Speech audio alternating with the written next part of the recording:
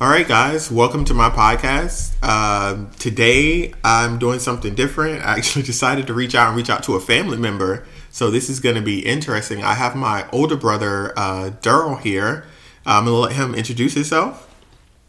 Yeah, my name's Daryl Parker, naturally.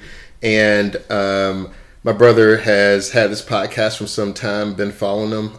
Really like the material. I'm honored to be here as a guest on your podcast, and really looking forward to having some conversation and helping talk about whatever it is that you'd be interested in talking about today.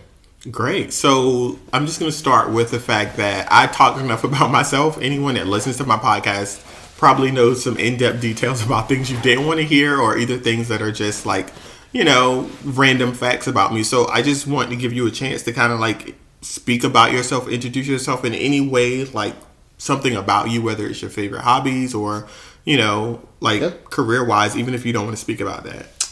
Yeah. So career-wise is, a really small figment of who I am as an individual, probably actually around 2%. So I do help manage quality for a large financial institution. But ultimately, I really enjoy spending time with my children. I enjoy learning the small idiosyncrasies about childhood, about the development, and how that still exists to this day from a psychological standpoint. So I've been studying psychology and some quantum mechanics for over a decade now. I'm an autodidact, so that there's no formal schooling in that. It's more of any article or YouTube video that I can get my hands on. Science journals and the like, and then using that data to go back and question myself. I'm never at war with the world. I always use the analogy that I'm at war with myself, even though that's a peaceful war and there's no turmoil or destruction going on in there. The only thing that really gets destroyed is the old version of myself, in lieu of me creating a better version of myself by finding additional data points out in the field and then being able to test my own beliefs and hypotheses with that, and then validating that experiment afterward to determine if it was appropriate, potentially retesting it again or adding additional variables, and then making a determination so that whatever's on the other side of that equal sign is exactly what I decided it should be, but also, of course, understanding more things holistically. Okay, well that sums up the fact that he's just a genius. Okay, I don't write these things. He's a little bit more in depth about self-awareness and what everything he just said. So I think I had a bunch of different topics that I wanted to talk about, but I think we should start from not the very beginning, but just our childhood, yep. what it was like growing up with 6 brothers and sisters in a 3-bedroom house. And just our mom and dad being very spiritual and religious in general. And then we can dive into other things if you want. But just kind of growing up, being young, what molded you and put you on what might believe is the path where you are today. Yeah, so I think that's a very interesting concept. And my belief or the perceptional lens that I view our childhood with has changed drastically over the last, 15, 20 years. It's probably changed 5 or 6 times, and I have no doubt that the more things that I learned growing up in my own life, that I will probably change that thought process again. But, coming from a family, we were probably more on the poor side for quite some time after Dad got sick. But I think that we never really knew about it because there was this richness of love. Right? So all of our aunts and uncles were super hospitable. For the most part, everyone got along. The parts of our family that our parents introduced us to. Yeah. I do remember Mom making a comment because we never saw them argue. I till this day still have never seen an argument between them or a disagreement, let alone. True. I say that all the time and people don't believe me. They're what? 100% true. I will 100% attest to that. Absolutely. 100% true. Never seen them disagree before.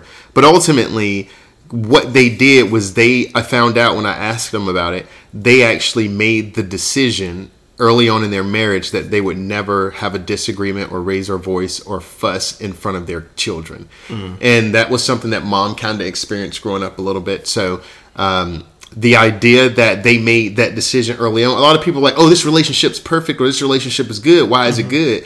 And it's not some magical elixir that occurred. It's that some people have made rules and guidelines like to build a foundation around, and then they operate within those guidelines. Wow, and that's actually true. Growing up, like you said, we never saw mom and dad argue. And my mom, I always say this to some of my friends and be like, my mom is like, my mom and dad, and I'm not boasting or trying to build them up as to being like these pure beings or people, or like the symbol of humanity. But my mom and dad were just always caring, loving people, and they would give whatever to other people. And I think us growing up watching our parents be so selfless and caring and loving and never truly like, they made jokes. And my dad always made a way to just make us laugh. And it was just crazy. So I think we grew up seeing that, and I always say it's the Disney Channel effect, right? Like, it's like when you watch a Disney Channel movie and everything just lines up so perfect, and they don't show you, like, the movie ends and you just assume they live happily ever after. Right. Well, I can say that I felt like I lived in a scenario where my mom and dad were just so perfect and so great together that, like, it kind of messed with my mind, because when I started dating, I was just like, everybody's just love and, communicates easily and don't fight. And then when I got in the first relationship and I was manipulated emotionally, and then I realized it was manipulation, I was like, dang. People really doing this? Yeah, like, this is real. Like, this is not just, like, growing up and experiencing it in your own household is easy to just be like, your parents are your role models. And I feel like our parents was just so perfect on so many levels. Yeah.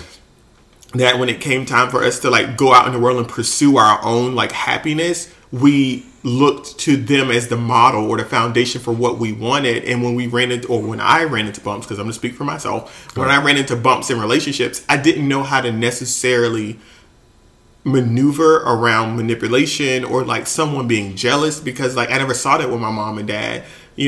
Most I saw my mom and dad do, most I ever seen my parents get jealous was one of my dad's best friends, Chesapeake, came to our house one day and he made a joke about getting with my mom or touching her. And then it was just a joke. And my dad chased them down our dead end road, and then like with a knife, and then he like stabbed the ground, and we thought he killed him. And we were just like, oh my God. It was a traumatic experience. Yeah, it was. Even though it wasn't real and it was, planned and there was laughter the entire time, that, because of all the emotions that get pulled up inside of us, it sears that image into our head. And that's why, because of those emotions, that's why we're so tied to memories. That specific memory we're tied to. Just like people who dealt with their parents in the household potentially fussing or being physically abusive.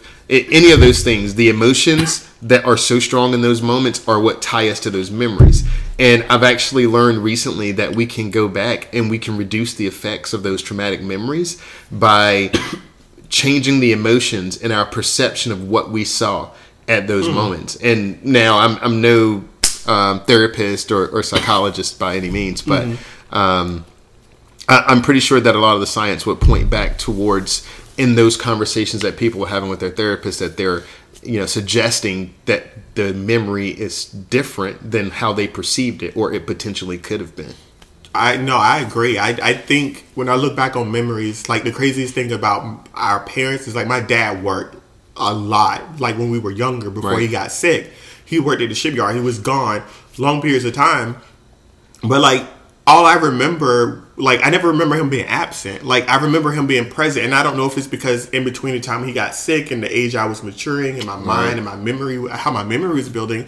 I just remember like memories I remember with Dad is just like us wrestling with him in the living room. Us watching wrestling, him allowing us to watch Jeepers Creep. What's the skinny guy who was like Tales of the Crypt? Tales of the Crypt, yeah. Like him letting us watch that when Mama would say that was a nice Cinemax late night or HBO. I can't remember which one. I remember all of those memories of just like good memories, and I think it's also how your brain is wired. Because some people remember just a bunch of negative moments, but for me, I just look back on my life and I just think, man, I have a lot of great memories, a lot of great moments. I mean, things happen, but for some reason, I think my mind just filters out the bad moments, because it's just like if I focus on that, then I feel like I'll just be I'll look at the world from a perspective of negativity. Yep. Yeah, I think that's what Dad really has gotten right over his lifetime, is he knows that he is the creator. No matter what his situation might be or what the universe might be around him, he has found the ability to take whatever elements of stardust and possibility and any type of, laws that exist in nature. He's found a way to mold all of those into possibilities of creation. And then he creates it, and then he tends to it, and then he goes and he creates something else again. And that's a really extremely huge ability to have as a person. And no matter and no matter what, I will say that like my father always finds a way to like make people laugh or find a comedy in things. You know, he can have deep conversations. You know, I've had deep conversations with him before, but like I think my dad likes to stay on the side of like the lighter things in life and being happy and, you know, portraying and putting positive energy out into the universe and the people around you. Because with my family, of course we fight, we get in arguments, we get mad with each other. But I think the fact that we grew up having parents that were so loving and caring and didn't hold grudges against people that might have did them wrong, because I was there. I experienced some of those scenarios. I mean, I'm a child, so it might be warped on some reality of like, you know, how it actually happened. But my mom and dad was just like still going to the same church, still gonna, you know, be nice and commune with these people and invite them to my house and, you know, check on them, whether it was a storm or just a regular weekend. It's just like, we're gonna do this. Mom and dad were just, and even mom was like that, not just dad, but like I think about him and I try to tell, you know, when I'm in a relationship, I try to be like, I want that, you know, and I get it. It's hard because like people aren't your parents, right? Like you wouldn't even date your mom or your dad if like, you know, if they were reincarnated or something and you weren't, because it would be weird, right? But you look at the characteristics of their relationship and their actions and you want to mimic it and you want to clone it but we never think about the fact that you don't want to just clone something. You want to take it and you want to take the DNA, you want to alter it to fit who you are and the person you're dating, as opposed to being just like, we're just going to be happy and we're just going to follow our parents' relationship to the T. With the person, you're not taking into consideration that the person that you're dating didn't experience that. They might have grew up in a completely different environment. Yep. So they might wonder, like, when you get angry or when I get angry, I like step away, right? Because I've been in a relationship where it was just like, I'm mad. And then I'm walking away and it's just like, where are you going? You're running away from the problem. Like, no, I'm not running away from the problem. I get angry. When I get angry, or what I like to say is, in a heated rage, there's an absence of thought. Like, I don't have time to process thought if I'm angry. I'm too busy thinking like, okay, you're making me angry. Right. So I want to hit on that if you're okay with this. And I know this is a bit, it exposes you a little more to some raw emotions, right? Mm-hmm. But why do you think it is that you get angry like that? And the emotion takes over, right? Because that's why you got to remove yourself, because you haven't learned to master that emotion. Why do you think you get angry? I think most of my anger, I'm not going to, look, this is not a therapy session, but I'm not 100% sure why I get angry. So that should be your answer. If you're not 100% sure, you should always stick to your original answer, because that's your answer. What you're going to try to do is you're going to expound a little bit more on it, and I do that a lot, and I'm trying to teach myself that when I start to ramble, I'll eventually say something that may not necessarily be as much of a gravitational pull, but it's what was in my mind at the moment as I'm working through possibilities. And then what happens later is later on you round back and you're like, dang, I didn't have time enough to work through this, so maybe I should have said this instead. So I'm trying to get really good at that. But I'll tell you why you're angry to round back, and I'll pass it back. But when we were children, so first, let me address your first thing. So yes, Dad had always been super involved in our lives. He used to, when he was still working, it wasn't just when he was sick, he would come home at night with these glow sticks from the shipyard that we would break. That. Do you remember those? Yeah. So he made a conscientious effort that even though he was going from 4 a.m. to 6 p.m. every day, he still did small things to let us know that he was there. Okay. Anyway, so let's round back. Why you're angry. Mm-hmm. When we were children being raised, our parents did the best they could with what they knew. Okay? We only know what we know. We can't think of what we don't know. True. Here's what happened. In strong Southern Christian households like the one we were raised, where the Bible was the law, we went to church 3 times a week. We were there multiple other times doing stuff, right? Mm-hmm. What happened is that because of that strong Christian faith, the response to children being bad is to tell them to either stay out of grown folks' business right? Like if they're listening to someone else's conversation or trying to butt in. They also said, stop before I give you something to cry for. And maybe that wasn't necessarily Christian, right? It could have been some other element splashed in there. But at the end of the day, be quiet before I give you something to cry for. And then it's like, shut all that noise up, like in the store or et cetera. All different types of things. What happened was we realized at a very young age that we were going to get in more trouble if we expressed our emotions. So instead of learning how to work through our emotions, to sit with them, which is why you'll see some of these parents sitting on the floor with their kid and their kids being bad or throwing stuff and they're not spanking them and other people are judging, like I probably would have about 15 years ago. They understand that the child needs to learn how to work through the emotion so that later on they've developed a skill that they can control their emotions and stay out of some of the issues that we've run into in relationships, not just personal, but other relationships we need in life to get to the to be better in life at that point. Wow, that I didn't even think about that. We've just suppressed it the entire time. I didn't even think about it. I also, when you said that, I was also thinking right before you stopped me and was like, that should be the first answer, was, without going into detail, I think like my biggest problem with anger when it comes to me communicating in relationships is like, I want my partner to take me serious. Not that like I'm like, I've had this experience where like someone would ask me, like my significant other would be like, I'm having this at work. I don't like my job or something's bothering me. And then I'd be like, okay, well, let's talk about how we can fix it. And then I will say something like that. And then it would be like, no response. Like just completely ignore me or don't say anything. And then what follow up is just like, okay, well, let me give an example. How about you think about going back to school? And it's just like, what am I going to do? I'm not smart enough, or no one's going to want to hire me. And then like, to me, when negativity piles on scenarios, it makes me feel like, well, I'm trying to solve this problem, or I'm trying to help you work out your problem. And then like, when I feel like someone doesn't take me serious or don't like communicate with me effectively, then I'm like, but I'm trying. Like, and maybe that's not what that person wants. Like maybe that's not how they communicate. Right. And I try to alter myself and just be like, I'm going to listen. And then I would get in trouble because after they say what they said, I don't respond because I'm trying a different tactic where I'm not going to suggest anything. I think maybe they just want someone to listen to them.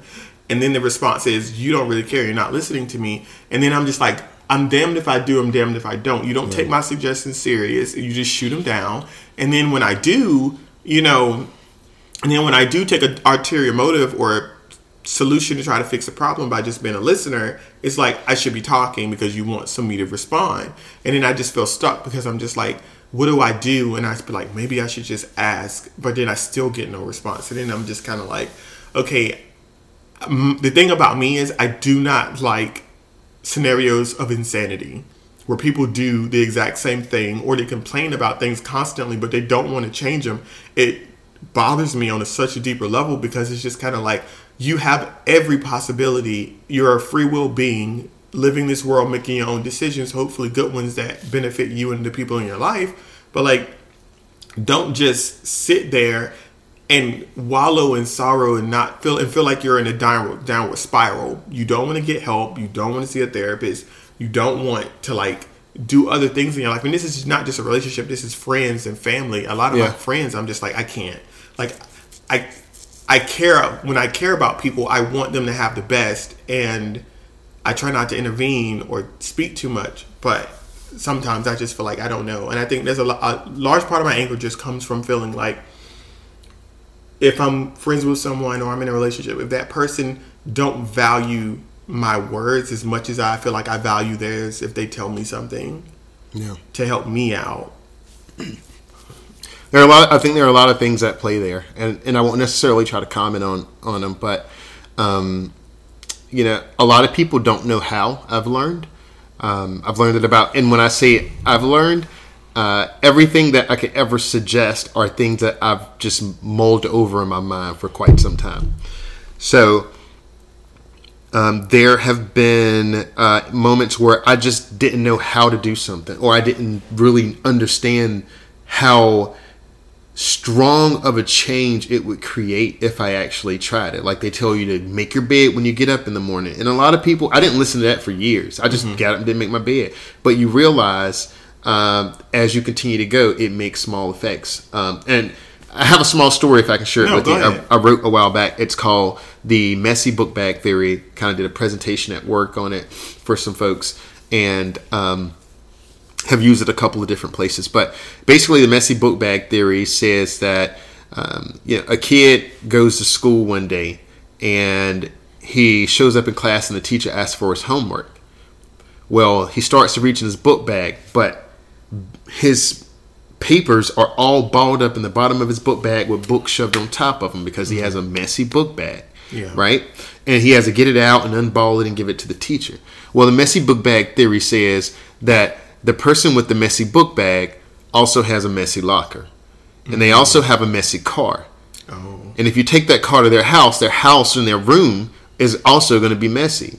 The small things we do in life that we don't think impact anyone else or anything else and it's insignificant, those small details actually have an impact in multiple places, unlimited places in our lives. And there are a lot of things we aren't getting better at because we didn't change those small habits. And we really got to start paying attention to the very small details because those details are what run our lives. Wow. Man, I didn't even think about that. I mean, I guess that's why you make 6 figures and I make $2 a day. What I make is it's relative, right? Like because everyone's at the exact same level when their mindset. They think they make good money. They say I'm doing better than someone else because we got to compare. Yeah. And then we say, oh, but I'm not doing as good as this many people. And then we try to get there. So no matter how much money we make, we're all potentially stuck in that exact same cycle of wanting more, but also having to rank other people lower. It's an automatic thing that happens in our mind psychologically. Yeah. Wow. One thing I will go back and say to something you mentioned earlier is the biggest thing that changed my current relationship, and it took me 30 some years, right, to get to this point, is when we made the mutual decision after going back and forth like that so many different times on so many different topics. We made the decision that whatever the other person said was going to be true. And it took us a while to get there. But we sat there and we made the commitment, and it took us multiple failures, right? Which failure is really practice until you quit. But at the end of the day, we said whatever she says or whatever I say is exactly the truth. And we've had to believe it, that the other person was being 100% honest with us. And that has worked ridiculous miracles. Oh man, I'm gonna have to use that in my relationship then when it comes to like just whatever they say is 100% true. Yep. Because like I never doubt but I feel like I'm being doubted. But I mean, hey, it is what it is. But we're gonna change the topic because that's like a whole nother scenario. But like, so what do you think about in relation to? So there's a memory that I remember very fondly growing up, and we're gonna get into deeper stuff. But just for right now, it just popped in my head, and I was thinking about it. When we were younger, our parents let us go outside. Okay, there was two different scenarios, right? We had what was considered pretty much a ditch next to our house, but we call it Part-Time River. Yeah, it was not a river, but we were so small, not even close. It could have been a river to us, maybe on some level, or just our imaginations, right? And we went there, and I remember in particular this one scenario. We was walking on the ice. It was freezing cold, and we were walking on the ice, and we were just like being mischievously walking on this ice, and like it started cracking. I remember, this is my interpretation of the story because I don't remember everything. All I remember is I was the one on the ice, and then I fell into the ice, and I got wet. Yes. And then we was trying to figure out how we was going to get in the house without mom to send me when I was getting in trouble. And I was just like, and I don't remember how we came to the conclusion or what even happened. I don't even know if we got in trouble for it. I think y'all made me go in a van. Yeah, it was like was there a broke down car in the yard or something? Maybe it was a van. And maybe it worked. I can't remember. But yeah, we made you stay in the van, and we went in the house, got clothes, threw them through the window, and then came back out and got you changed to get you back inside. Yeah, so we weren't perfect. That was awesome. Yeah, that was fun. And then there was a one time, also it was in the wintertime, our parents let us go outside, and we went into the field, and I lie to you not, to this day, you couldn't tell me it was a blizzard, and we was in Antarctica somewhere, because we went into the middle of the field, it was snow everywhere, it was snowing, and we couldn't see anything but white. And I remember, like, I don't know if someone was like, leave me behind, Or like I just remember us carrying somebody, or I think it was Candace, dragging her along, and I remember being scared, like, oh my God, we're gonna die out here. Yeah, we were pretty extra. I think that was great though. That was the thing about being a kid or a child, is like you could always be right in the moment. That level of creativity has been stunted by all of the data we've had to learn for jobs and how to maneuver through society. And that sheer level of creativeness and exploration and learning through experience, all of that stuff has kind of got whitewashed because it's not necessarily needed anymore. So we just kind of push it to the side and don't do much with it. And that's what we use. I mean, we're supposed to use our vacations for, but most of us don't take vacations. True. And then when we do take vacation time, it's sporadically because we're so busy just doing something regular instead of actually planning something that's going to reinvigorate our lives. Oh, I agree. And I think sometimes what I do, because I can only speak from my perspective, is like, even when like, I think I'm so always thinking about the future and like, oh, the next bill, or like getting this particular thing paid off in time, that like me focusing on paycheck to paycheck or this event happening in my life. Like right now I'm just like, oh, I got these 2 weddings in May. Then before I know it, May is going to be here. And the next thing you know, it's going to be June or July. And I'm going to be like, wait, it's already like, 6 months into the year. Like, I think when we get older, when you're a child, like you said, we live in a moment. We don't look at time on the spectrum of paychecks or bills being due. But when you say, like you said, when you get programmed and you get into the real world and you start looking at time in the spectrum of like, oh, this paycheck, that paycheck, this vacation and this time, like you want time to go by so fast and you're so focused in the future that, like you said, people don't live in the moment. They just tend to be like, I'm ready for this to get here. And then you look back and you're like, dang, where did 2022 go? Yep. I don't know if I'd be curious to know the solution. There is always a solution if we find one. That's how mankind has evolved as far as we have. Is that we've always been willing to look outside of what we thought was possible and challenge that. And then once we challenge that, we'd find different ways of doing things. Even if the solution wasn't what we originally thought it would be, we've taken derivatives of the solution, which were originally failures, and found ways to use those to make ourselves more successful. And that's an absolutely dynamic power as well.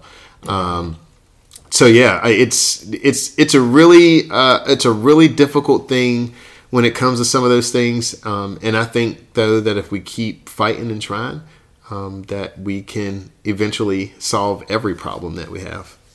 Yeah, well, I mean, I agree with that as well. I mean, hopefully I'll look back in 5 years and be like, man, I remember when I made that podcast, and be like, I'm so different now, or I am slightly altered from the person that I was there, but for the better, hopefully, and not for the worse.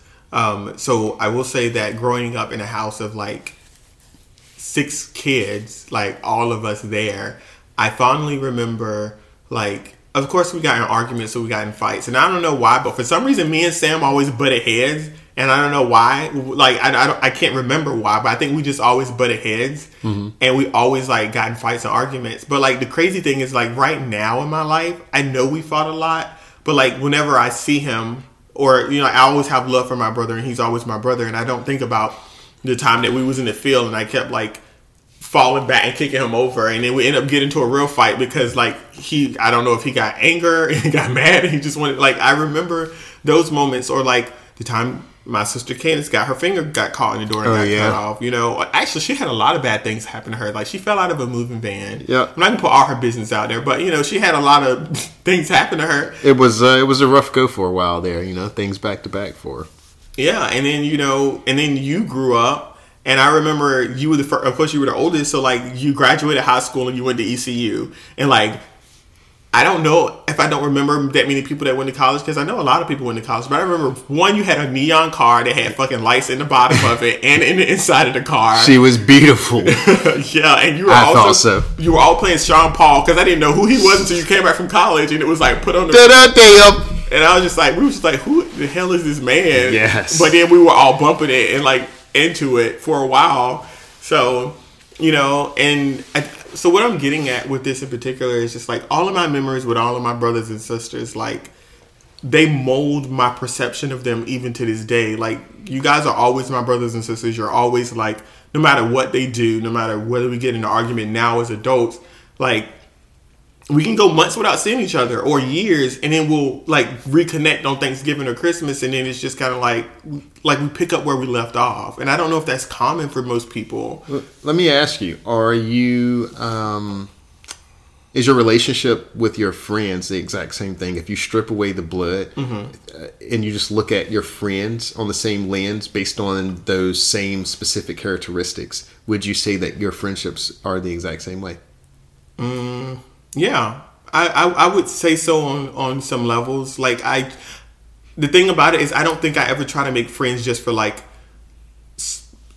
I don't know if you want to say gain in like certain areas, or like they might have something you want or something like you might be interested in using them. It's just like I make friends based on like I think how I treat or how I am with my brothers and sisters. I'm looking for people that not necessarily going to replace them, but I can have a family within these group of people, and like I can lean on them and we can talk and we have deep conversations. We can have nothing meaningless like let's just drink and hang out and go slip and slide on something, or go bowling. So I think I try to make friends that are like that have that same level of connection with my brothers and sisters. Because I don't think I want someone that's gonna like that I'm gonna fight with all the time. Like I do have arguments with some of my friends, but like not on the lines of like someone used me, like fool me once, fool me twice. More like I'm very strict with like I'll meet somebody, if I get a vibe and I like them, cool. If I don't, then I just block them and I don't try again. But I'm like I said, I'm just very picky. I think it's the same. Yeah, that's good though. But what that will ultimately mean is that you control the narrative that you tell yourself about your connection with people and about how you respond when things don't go well. There will always be problems that exist in any relationship. So how we respond to one relationship is how we respond to all relationships. And that's how some people, like our friends, we hang out with them all the time. We love them to death, and we see them just like family. Not that they should replace family, but also our belief is that what does blood really bind us to? Right? Yeah. Like, it's good to say I've got blood brothers and blood sisters because I love y'all with all my heart, and that will never change. My deep relationship with you can never be replaced. However, the same love that I share you and I share to all mankind. Yeah. And if I'm not that consistent, am I really truly authentic as a person? I want to be what I am. I can't be everything, but what I am, I want to be it fully. So if I say I'm love, I can't love one person less than I love someone else. That love is multiplied on each person, and it's weighted the exact same, and then it comes back to me. Wow. So I mean, this is probably a little bit controversial. So what you're saying is that like you equally love your kids and no one is your favorite. It's actually funny. It's actually funny you say that. So years back when I was studying quantum physics, I can't remember who it was, but it was this video I watched all the time, right? And it was like, does the world really exist? But there's a guy in there talking, and someone interviewed him and asked him a question. He said, this guy interviews me. He said, which one of your kids do you love more out of the 3 kids he had? And he said, ultimately, his answer was, if I were to cut you 3 slices of this pie and give them to you over 30 minutes, and I ask you which slice tastes better, which one would you say? And the answer is that they all taste exactly the same. And so his point was that it's not that there's not an answer to that question. It's that the answer itself is just absolutely inappropriate. True. Okay, that's good. Well, I can say Mom loves Christmas. That's okay. I'm joking. I don't know.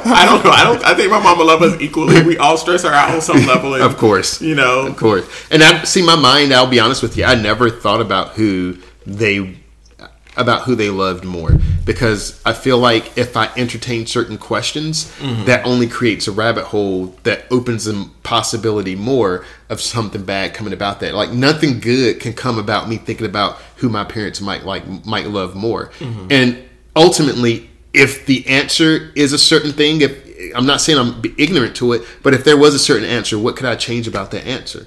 And does that change who I am as a person, or how much she loves me, regardless of what that love might appear to be between them? True. Oh, well, look, everything I say, you just crumble it up and throw it in the trash. No. So you know me, and a lot of times people will think I'm controversial, right? Like, or I'm always trying to be. Here's what I do. I like to challenge the perspective. That's how I've gotten better at writing. That's why I love certain movies like Christopher Nolan's movies. Phenomenal, right? And I get to see all these different levels. Instead of just automatically going with what the first thought is, I try to think of every potential thought that could occur, who would think it, what their background would be like, what their present would be like if they chose that decision, and then what their future would look like if they continue with that decision over the future. And then I test all of those over time, and then I try to make my decisions. And so all I want to do is show people the various worlds that exist out here that we can be a part of if we're willing to change the way we think. Because we can't change ourselves or anything else until we change the way we perceive things. Which is true. I agree with that. So, I mean, the choice is insignificant. I will say that. I don't care what choice you make. That's the great thing about it. You get to make whatever choice you want. There are multiple perspectives for a reason. So, I am there for what I need to be there for, and to think through those and to present the data, but I don't believe that whatever choice you make is wrong. Okay. I think there is no right or wrong in certain instances. Wow, interesting. So sorry, I'm running off there. No. You know how I like to do it. That's fine with me.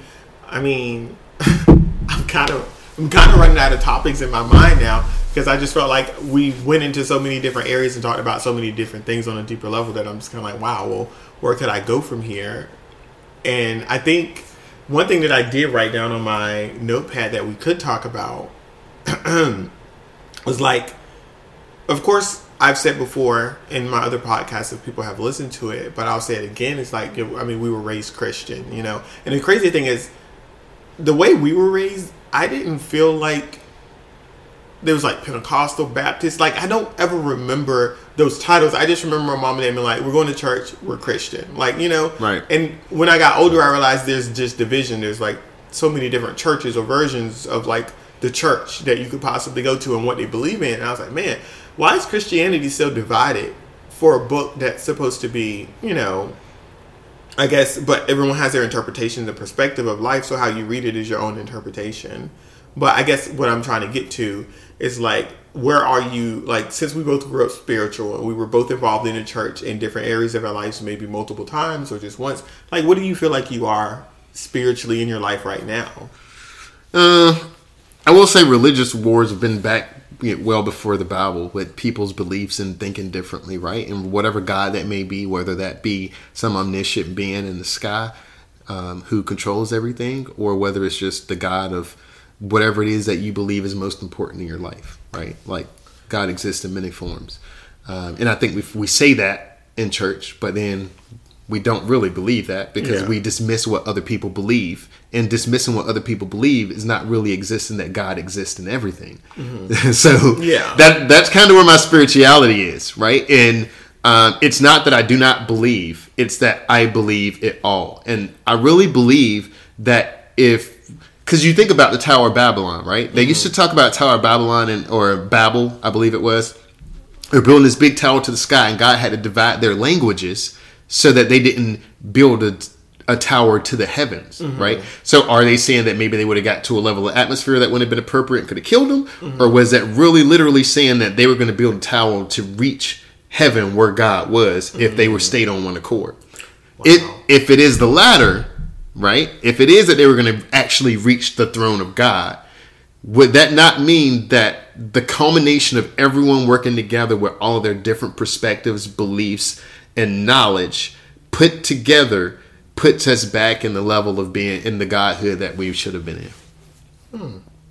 And I'll leave it there.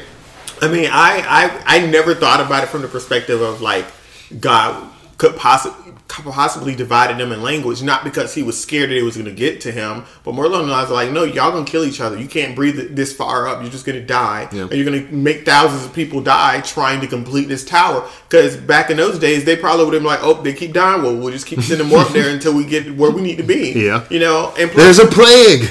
Yeah, like I don't think there is, and that's the crazy thing about like growing up in the church and then getting where I am right now, like spiritually where I am right now is like.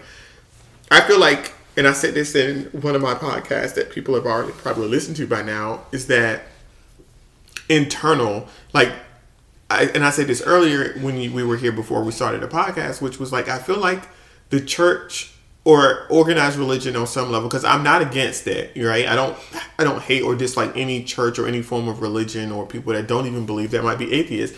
I just feel like everyone is valid in their own point, like you say. But I also feel like the church churches, people might call them cult mentality, but churches tend to be like, we need to congregate together. We need to stay around like-minded people so we can spiritually be stronger. And then we kind of report or turn to this one pastor or pope or whatever title they might have. There's just someone who's higher up, and you all kind of seek that person and take knowledge and wisdom because you believe they're at this kind of hierarchy level or close enough to God where he speaks directly through them to deliver a message. Right. And my thing about that is like, I was talking about this, was just like, I don't think, for me, after I got outed by the pastor, or he prayed for me and told everybody that, I had homosexual thoughts and whatever, what happened in that moment for me, and I don't know if many people know, is just like, I always tell myself, even to this day, that that version of me died.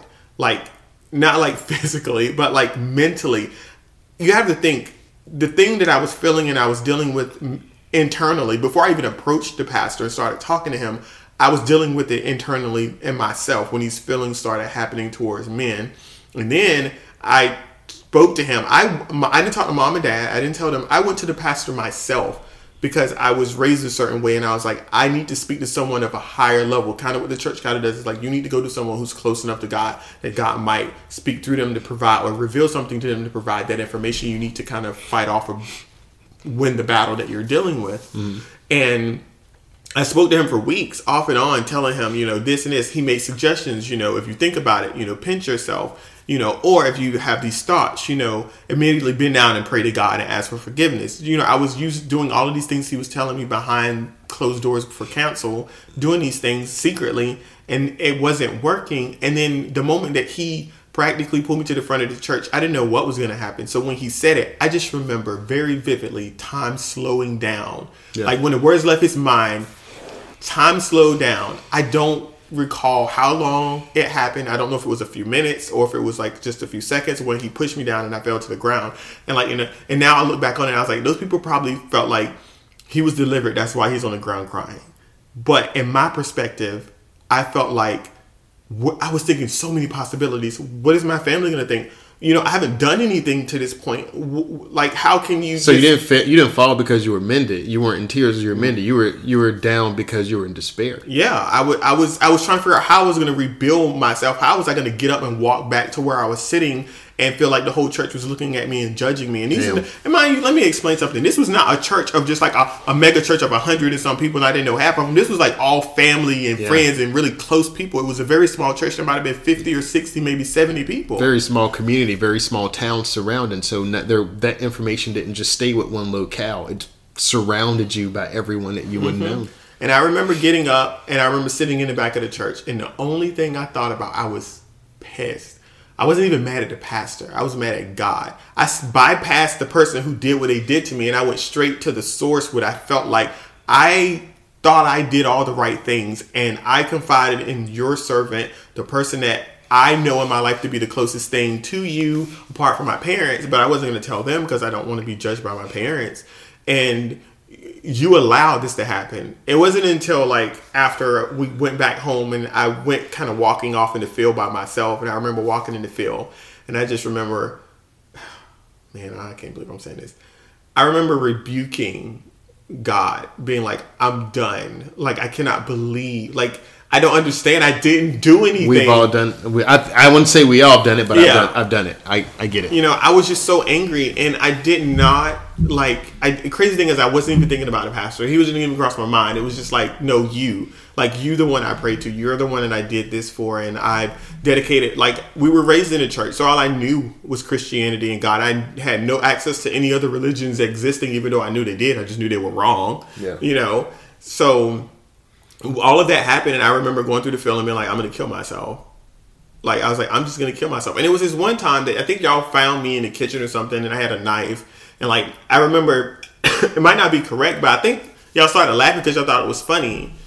And I was like, I didn't even know how to kill myself. I wasn't even smart enough to know. So, like, I just knew I didn't, and plus I really didn't want to do it. But what I mean by when I say I died in that moment was like, in that time frame that the pastor said what he said, and I had to get up and walk to the back of the church, there was like I said, time slowed down, and I felt like I had to think of every possibility, every outcome. Was my parents going to kick me out? Was my, like, would people treat me differently? Would my friends like Andre and other people not want to even hang around me anymore because they don't believe, all they think is I'm a homosexual? And when we grew up, there was only one homosexual man in town, and he like, he was shown by the community. I remember those stories about how he got locked up or something for messing with some boy, and who knows was it an older boy? Who knows? No one really talked about that part, but because he was homosexual, I do remember he stayed on the back street. Yep, and people would go by. There were stories around the town about it. Mm-hmm. And it was crazy, and that's what I was also scared about. Like, would people just be telling stories and stuff? And I just went through that whole phase where I was just like that version of myself. But I'm so happy because I think about it now. I was just like, if I wouldn't be who I am today if that wouldn't have happened. If I would have just kept, like, what if I had believed that I was delivered and he did the right thing, and then, like, at some point in my life, I don't know what would have happened. Maybe I would have just suppressed it and married a female thinking that's what needed to happen, and then lived what I believe would have been a false life, and probably brought kids and a white woman or another human being into a fake reality or a false, like, sense of reality because I'm trying to push this narrative that I've been taught and kind of programmed in me since I was younger. Yeah. But luckily for me, I think what ended up happening was the best thing that happened was the black church in general don't know what to do about homosexuality, especially back then, that it wasn't talked about, or it wasn't talked about to me. Like, no one approached me, no one treated me. It was just kind of like hush hush. Like, right. No one talks about it. Mm-hmm. No one talks about it. So since no one talked about it, I felt like everything that happened to me was internal and less like me being approached by other people or people actually treating me different. It was just kind of like hush hush, don't talk about it, don't nobody say anything. So I'm going to say this, and first of all, I apologize about you having to go through that. I know I didn't do it directly, but I apologize on the behalf of those folk for what they did or didn't do inadvertently. It's not okay. And I wish I had the know-how back then to know how serious what you were going through was, and that we were closer, that you would have felt safe confiding in me earlier on, and that I could have been that voice that you needed in that moment. So I'm going to say this. Every institution, and I don't want to just harp on the church, but every institution that exists has the exact same problem. The companies you work for, right? Companies that we would typically work for, then they would typically have an overall arching statement that says, this is who we are. We're here to enrich the lives of people. But somewhere in the hierarchy, in multiple places, it's extremely hard to root out. There are those bad apples, those bad managers who talk to their team members, or they spread the information when they shouldn't, et cetera, et cetera. And now that could be at work. That could be in your friendships, where there's someone who takes your information and gives it to someone else and they shouldn't have. That is in, mental institutions. You could talk about finance companies. It exists across every spectrum. Yeah. And so the idea is that I want you to know that even though you experience that who you are can't be tarnished by something that is external to yourself unless you allow it to be, because that's going to always exist in your life. So what we allow happen to us in one aspect will affect all the other aspects without our knowledge. So you stay true to yourself, you keep believing in who you are, and no matter what happens, then you remember that you can use that as power to become more of who you are as a person, and raise your voice. And then the last thing I'll say about that is that at the end of it, right? Mm-hmm. And I know a lot of people don't want it, but the way that the government has been going into companies and making sure that their HR departments are right, that people have them right. How many women do you have at the top versus like men? What's your diversity look like in here, right? Mm-hmm. How many African American managers do you have at this specific level? They're getting involved in all that type of stuff now, and it's helping alleviate some of the issues, or a lot of the issues that exist at the core from these factions that exist that people can't seem to get around, that they've been complaining about, since the early days of industry, and nothing's happened. And I think that same thing needs to happen with the church. Oh no, I mean, and I don't want to make it seem like I don't care for the church, because I don't. Right. My issue is that like you said, it happens in all institutions in all forms. But like I can only speak from my perspective, and Right. I spiritually I still do believe in God, and I tried to find a church when I went to Greensboro. I didn't have a problem with it. There were some LGBT friendly churches that I went to and I looked at, but I just feel like my thing is like the thing that bothers me the most is like the whole protection of the church that's kind of been intertwined into our government, where like churches don't get taxed, and I'm just like, I don't understand how that makes sense. Like, regardless of whether you believe in someone's religion or not, from my perspective, it's still a business. If you're asking people for money, then that money should be reported, and you should pay taxes on the fact that you're giving people money. Because, like, how can you collect millions or hundreds of thousands of dollars, even if it's a small church? You're collecting money, right? You're taking people money. You're telling them that either one, you're on the extreme, you're kind of using people and saying, give me this amount of money, you know, or you should be giving 10%. Like, I remember going to the church, and like when I first got my first job at Burger King, my mom and them like, make sure you're giving tithes. And my grandma, oh God, grandma will always be like, you giving 10% to God, or what, 15% to God? I'm like, I remember tithes. I'm like, man, I mean, you know, I don't mind paying tithes, but like, we went to a church, I don't know if it was Pastor Riddick Church, but like, no, I don't know what church it was, but remember, like, they would call families to the front of the church sometimes, and like take up an offering to help them. Yeah, Like, I remember that. Those moments like that in church make me be Those like, are man, different. this is Yeah. amazing. Like, I forgot about those. I forgot that happened. Yeah, that happened quite a few times. The fact that they would be like, you know, they wouldn't even say what the family was going through. They would just call the family to the front of the church and say, you know, this family is going through some things. Who would like to give to help this family out? That was the gist of it. And I think that happened to us once, or maybe one of our family members. Yeah. And people would just give money. Like, that's moments like that gives me faith in humanity. Like, It's not about the pastor wearing a nice suit, right? And it's not saying the pastor don't deserve it, but I remember the days where pastors actually worked and still were the head of the church, right? Yep. Now it's just like, it becomes like a business, right? Because that's the whole thing. It's like, well, I need to be compensated fully. God talks directly through me. I need... You know, you need to take care of me. And I'm not trying to say it's okay or it's wrong, because, like, it's to each their own. If the church want to do that for them, then fine. But, like, if I were a pastor, or if I were of some higher, even in a job, if I was, you know, making big money, I feel like I would always try to give. Sometimes I would see a homeless person on the street, and I would offer to give them a burger. Or I would be like, you know, let me sit down and, you know, have a conversation, and I can get you something to eat. You seem cold, or you need some money. Yeah. Something like that. Like, I don't expect anything in return. I don't expect them to say thank you. I don't expect them to see me next time and be like, oh my God, you know, thank you for helping me out. I do those things because you give and don't expect. Right. Right? Because I think that's the purest form of, like, just being a good human being from my perspective. It's like, you know, so the church not being taxed is something that I just never understood. I was just like, now at this point, like, you have mega million churches, and on TikTok, which I probably shouldn't have, I'll see like I'll people post it, and I don't know how I got into this genre of TikTok, but it's like it'll always be like a mega church pastor standing up being like, it was this one pastor, he was looking at his watch, and he was talking to the Congress, and he was like, look at his watch, ooh, 300,000 on my wrist, God just blessing me. Now if you give 300, I can get a jet. And I'm like, are you serious? Like, this has to be like a joke. Like, this has to be like a comedy thing. And then I got stuck in that TikTok where it's just constantly like these pastors like standing up in front of the congregation asking for things. And I'm not saying all churches and all pastors are like that, you know, or any church, not just Christianity, but any religion. Yeah. I just always feel like there's a level of corruption, and and that always gets the news and gets on people's mind more than the small dedicated people, like that church we went to, and the man was taking offering for families and still worked a full-time job.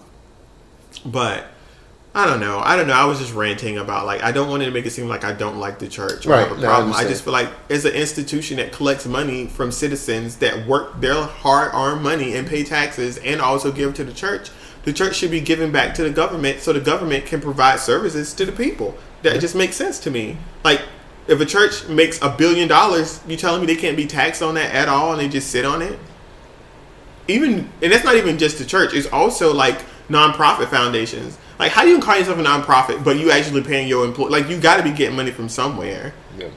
I can't speak enough on that aspect. I will say, And you know me, I always like to. I don't like to be the person to play devil's advocate. I don't like that because it's, I'm not advocating for the devil in any fashion. I am simply advocating for a level of understanding and hope for all things. So I think for me, I just don't know, right? Like, I mean, the nonprofit had to be established for a specific reason. And in addition to that specific reason it was established, there had to be a categorization that an institution could fall under, or criteria that would fit a specific nonprofit, or right. So then you have all these other nonprofits now that can fit into that mold, and they're different type of institutions that do different things. Yeah. So I get the grouping from a mental perspective, and doing additional research would make more sense. However, there are things about the church, I also agree, the exact same thing, that there are things that should be done. Yeah, they probably shouldn't be a nonprofit and should be taxed. Perhaps, yeah. My honest belief, though, at the core of it, is that every city or county should have one specific church. It doesn't need to be a building. It could be a bunch of tents put up in the field. Let the church own the land. That's perfectly fine. Put the land in all people's name, as a matter of fact. All right? And generations of hundreds of people would have land that they could say is theirs, even if they never own land. All right. Anyway, we won't go down that rabbit hole. So you have that happen, a bunch of tents, everybody get together, you hang out. If you want to do something specific on the Sunday that you're supposed to have church, if you're going to use Sunday as, if it's going to be Saturday, that's fine too. Whatever day it is that you're supposed to have church, instead of standing there preaching and taking up offering, everybody hit the streets and you go out to places that you know need help. Did you just hear about a home that got destroyed by a fire and you see the people trying to pick through their stuff? Everyone's going to meet over there and help that. There was a hurricane that came through 2 weeks ago. You know what we're going to do for church for the next 6 months until we're done? Everyone who's able is going to get together. People who want to cook because they can't do physical labor are more than welcome to cook. People who can do physical labor and are strong enough, let's help sort this stuff out and cut down some tree limbs and haul this stuff off. Yeah. And we all do a bit of the job, so it comes out of our pockets equally. And when it comes out equally amongst that many people, it's a very small amount that doesn't really impact that person. Yeah. You changing the world, and you're not giving your house away for it. True. And that's true. I mean, I agree. I think maybe a solution for the church would be like, if a church make a certain amount of money, they report revenue to the government, and then if you are in a certain tax bracket, or if you make a certain amount of money, then you have to pay taxes on that. Because there are some churches that just aren't making that much money to be able to pay taxes. So or like may not like, because I mean we went to a lot of small churches when we was growing up. Like I always said, mom and dad was like traveling ministers. Like we would go to a small church, help them musically. Dad would be help with the instruments. Mom would help sing sometimes. Yeah. And then once church got big enough, I feel like we would always just move to another church that was small and then help them. And I was telling Chris the other day during our podcast, was like, listen, I feel like my parents gave us the perfect scenario and solution. Is we never stayed at the church long enough for it to get big enough, and then possibly get to a point where it could be corrupt. We were there long enough to watch it build and grow. Right. And then we would move on to the next one. And I'm not trying to say we went to like 1,000 different churches, but I just went to enough. Yeah, we went to enough to feel like we weren't just stuck at one church for 20 years or 15. Yeah. I mean, four or five, maybe 6. I don't know. And now they're going to the same small church. Yeah, maybe, and that's now an official family church. Uncle Larry started, right? Yeah, he bought the building and they started that and bought that church, and then he started the church. And now, when he passed away, it went to Uncle Howard. So now it's actually like a family thing, which is pretty cool. Wow. But who's going to get it next? That's a good question. But go ahead. What were you about to say? I hadn't even thought of that actually. I would hope they have all of that stuff in order. So. Okay, anyway, yeah. I'm sorry, what were we talking about? I was just finished talking about like how we went from church to church and helped them become big, and then we would move to the next church and stuff like that. Yeah, I wonder if that was automatic, like if that was the actual thought process of our parents, that they just always had to change, so they had to shift from one church to another. If they felt that their collective mission as a Parker family for our household was to help people who really needed help and get them to the level where they could take care for themselves and then transition to the next person who needed some help.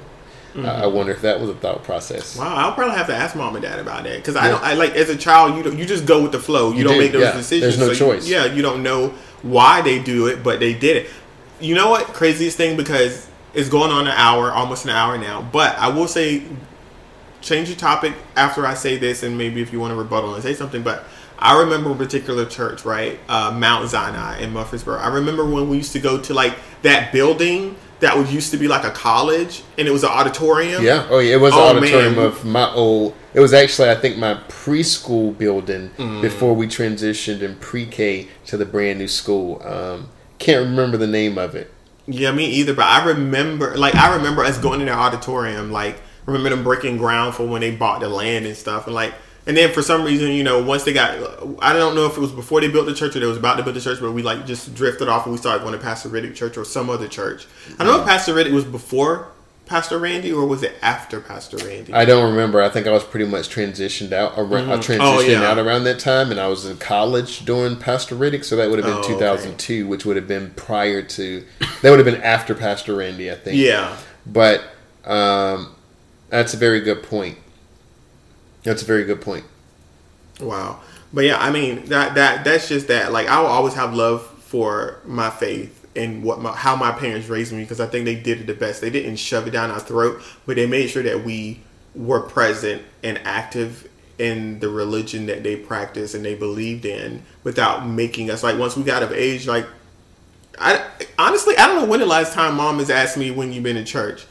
But I think, like, sometimes she'll call me and be like, I want to pray for you. Or, she knew I was looking for a church and stuff. But, like, I don't think they've ever once called me and tried to be like, you need to go to church or you need to do this. It's just, how you been? What you doing? You grown. You make your own choices. Stuff like that. It's like a level of respect. Like, they didn't force us even after we got of age where you consider us adults, 18 and 19. It was like, you need to find a church while you're in college. Right. Well, I don't know. They never told me that. No, they didn't. I mean, they've never been that authoritative with us about things.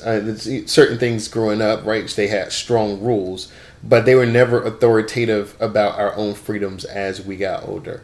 And there are always mentions of Jesus this or God this, and that has trickled down drastically since I was in college from with mom and calling me and stuff, but. I also am not as out there as I was in college either, doing keg stands behind a frat house. So who knows if it tapered off for that reason. But still, we have conversations and there's not this constant thing. I have faith. I believe. My belief might be all-encompassing. But I had a conversation with my son, DJ, a while back. And he was kind of just talking to me about, my spirituality, and he felt like I was thinking too logically, and some other stuff, right? Like, am I being spiritual enough? Valid questions from a teenage kid who is really into Christ right now, and wants to spread that word, and he wants to understand why his own father may not have a certain level of faith, or why I'm thinking the way I do. Yeah, and I was in the shoes. I was headstrong in religion for a very long time, probably 4 times more than McDonald's fried. Didn't even talk to my parents for 2 years, right? But at the end of the day, I think we need to do better and focus on what we can actually change and how we handle those items. And DJ and I, we were saying, and I'm sorry, I was drifting off somewhere else there, but DJ was talking to me about that, and I basically responded back to him about that portion that everyone does the will of God differently. Just because you think that certain people are supposed to say, or I used to think, and everyone in that strong realm tend to think that, I should be doing something a certain way and saying, oh, well, you need to go preach to the highways and talk about Jesus and tell them all this stuff. You can't say I'm not a believer because my mission is to love people a different way. Every person I meet, I give them a type of love that they've never experienced before. And then they start to go try to find that love. And that love is actually what you symbolize as God. And that love is eternal. Yeah. And that love can be multiplied, right? Like, that's who you're worshiping. And so that's how I live and express my faith, is through a general, strong love for everybody. No, I agree. I think, and I still fuck up. It happens. Yeah. No matter how hard I try, I still fuck up. I mean, because we're human. Like that's not an excuse to be like, well, we all fuck up. That we're human. That's what we're supposed to do. But I look at it from the perspective of just like growing up in church. I felt like people wanted me to blindly follow, right? Yep. And DJ mentioned something to me like that too about like, what's your faith like, you know? And like being a critical thinker. Sometimes people be like, well, if you're a scientist, then you can't believe in religion. And that's not true. A lot of scientists believe in some form of a higher power or a God, whether it's a Christian or whether it's Mormon or whether it's a different religion. The more you learn, the more inescapable it becomes. Yes, because there are things that science is not put there to discredit the Bible. Science is put there to just do what it does. You come up with a scientific theory, you test it multiple times to try to get the same results, and then that kind of is like, okay, that's fact. We do this happens. So, like, even now, we don't understand a certain amount of a certain thing, but 100 years from now, they might look at, wow, they were stupid. Like they will. Yeah, they were like they had no idea about anything. They were just dumb. They didn't have the knowledge back then. And you know, right now we think we know so much and we're so far. But like I'm just like, you know, if nothing happens, no catastrophic event happens that wipe half the population out, and there's a reset. You know, but hopefully, you know, we advance. I just feel like right now, in regards to humanity in general, whether you're religious or not, that like being a critical thinker or being someone who questions things, it doesn't make you a bad person. You don't want to blindly follow. Like, I think that's the thing is like people want you to be like, just follow me. Say what I say. Don't question what I say because it doesn't matter. But, and this is even at work at your job. Like, I think it's good when we have team meetings at my job and they're like, anybody got any questions? I know they get tired of me because I'm always just like, I got a question now. Y'all talking about we making this change. Did y'all think about what's going to happen when you do this and how it's going to affect me, right? Yep. Because all corporate thinks about, like managers think about is like, we got to, well, I would say this from my perspective. Right. Whenever I'm in a meeting with my managers and stuff, all they do, and it pisses me off, is look at fucking charts and run numbers. I get it. Data is there and it's proven to be effective if you tweak things and make things right. But sometimes you have to remember that the people at the bottom are the ones doing the work. Like you can be like, I got an idea, I want to implement this into the team. And it's the same thing with like life. People at higher places want to be like, I have ideas, I want to implement them. But you don't really think about, or sometimes I feel like, at least in my job, they don't think about what the repercussions or the fact that the people like me have to put in extra work to get those numbers or tweak my, like, and I don't mind tweaking my behavior, but like to like help get these metrics, but I want to make sure that they understand that it's going to require more work on my part. And I don't think they understand that sometimes. I think people who used to be in IT, speaking from my perspective, when they get in management positions, they forget the implementations. I've had managers sit down and tell me, well, they'll talk about something changing. I'll be like, well, what about this? And they'll be like, well, I don't know how that process works. And I'm like, okay, so you're making choices and decisions, but you don't really know the process and what it is that we need to do. Well, I'll have to look into it. And I'm just like, all right, I give them the benefit of the doubt. They're probably in meetings all day, crunching numbers, doing spreadsheets, and, you know, making sure they're ready for the next meeting and going to multiple meetings. But like, I don't think sometimes in IT, management understands, or even the whole spectrum of life, when people get to a certain level, they forget where they came from, or not necessarily where they came from, but like the process or how hard it is when you're at the bottom, when changes happen from the top and how it affects the person at the bottom. Because I feel like I'm affected all the time. Like right now, we just went from like, we were salary, and it was just like the system will automatically assume we work 8 hours a day. Now they just recently changed where we have to clock in. And why they was just like, okay, you're going to clock in, you're going to clock out for lunch, you're going to clock back in when you're working, and then you're going to clock out at the end of the day. And then at the end of the meeting, I was like, okay, that's not bad. I wake up early anyways, boot up my computer, get ready, get myself ready for the day or whatever. Then at the end of it, it was like, by the way, on Fridays, you need to have your hours, your timesheet for the entire week submitted by 12 p.m. I'm like, wait a minute. I was like, wait, I'm confused. How am I supposed to work that Friday but also have the time, like my entire week submitted by 12 when I'm not done working the shift that I'm in? And it was like, well, you should be able to enter the information like ahead of time. So the first thing I did while I was in the meeting was I went to the HR website and then I tried to put in a time for the future clock in, and it was like, you can't do that. And then after the manager had finished talking, he was like, any more questions? I was like, question. I just went to the HR website and I tried to do my hours ahead of time, and it was like, you can't do that. He was like, we'll look into that. And I was like, our timesheets to do tomorrow. what do you want us to do? And I get it. Managers have a certain responsibility. They also want their jobs to be easy. I think they probably didn't want to stay after 5 confirming everybody's timesheet. They was just like, oh, I just want to get off at 5 too. I don't know if that's what their thought process was, but why else would you need people to submit their timesheets by 12 on a Friday, on every Friday of every week of the month? So you can approve it, because the managers have to approve it. For it to go to like payroll.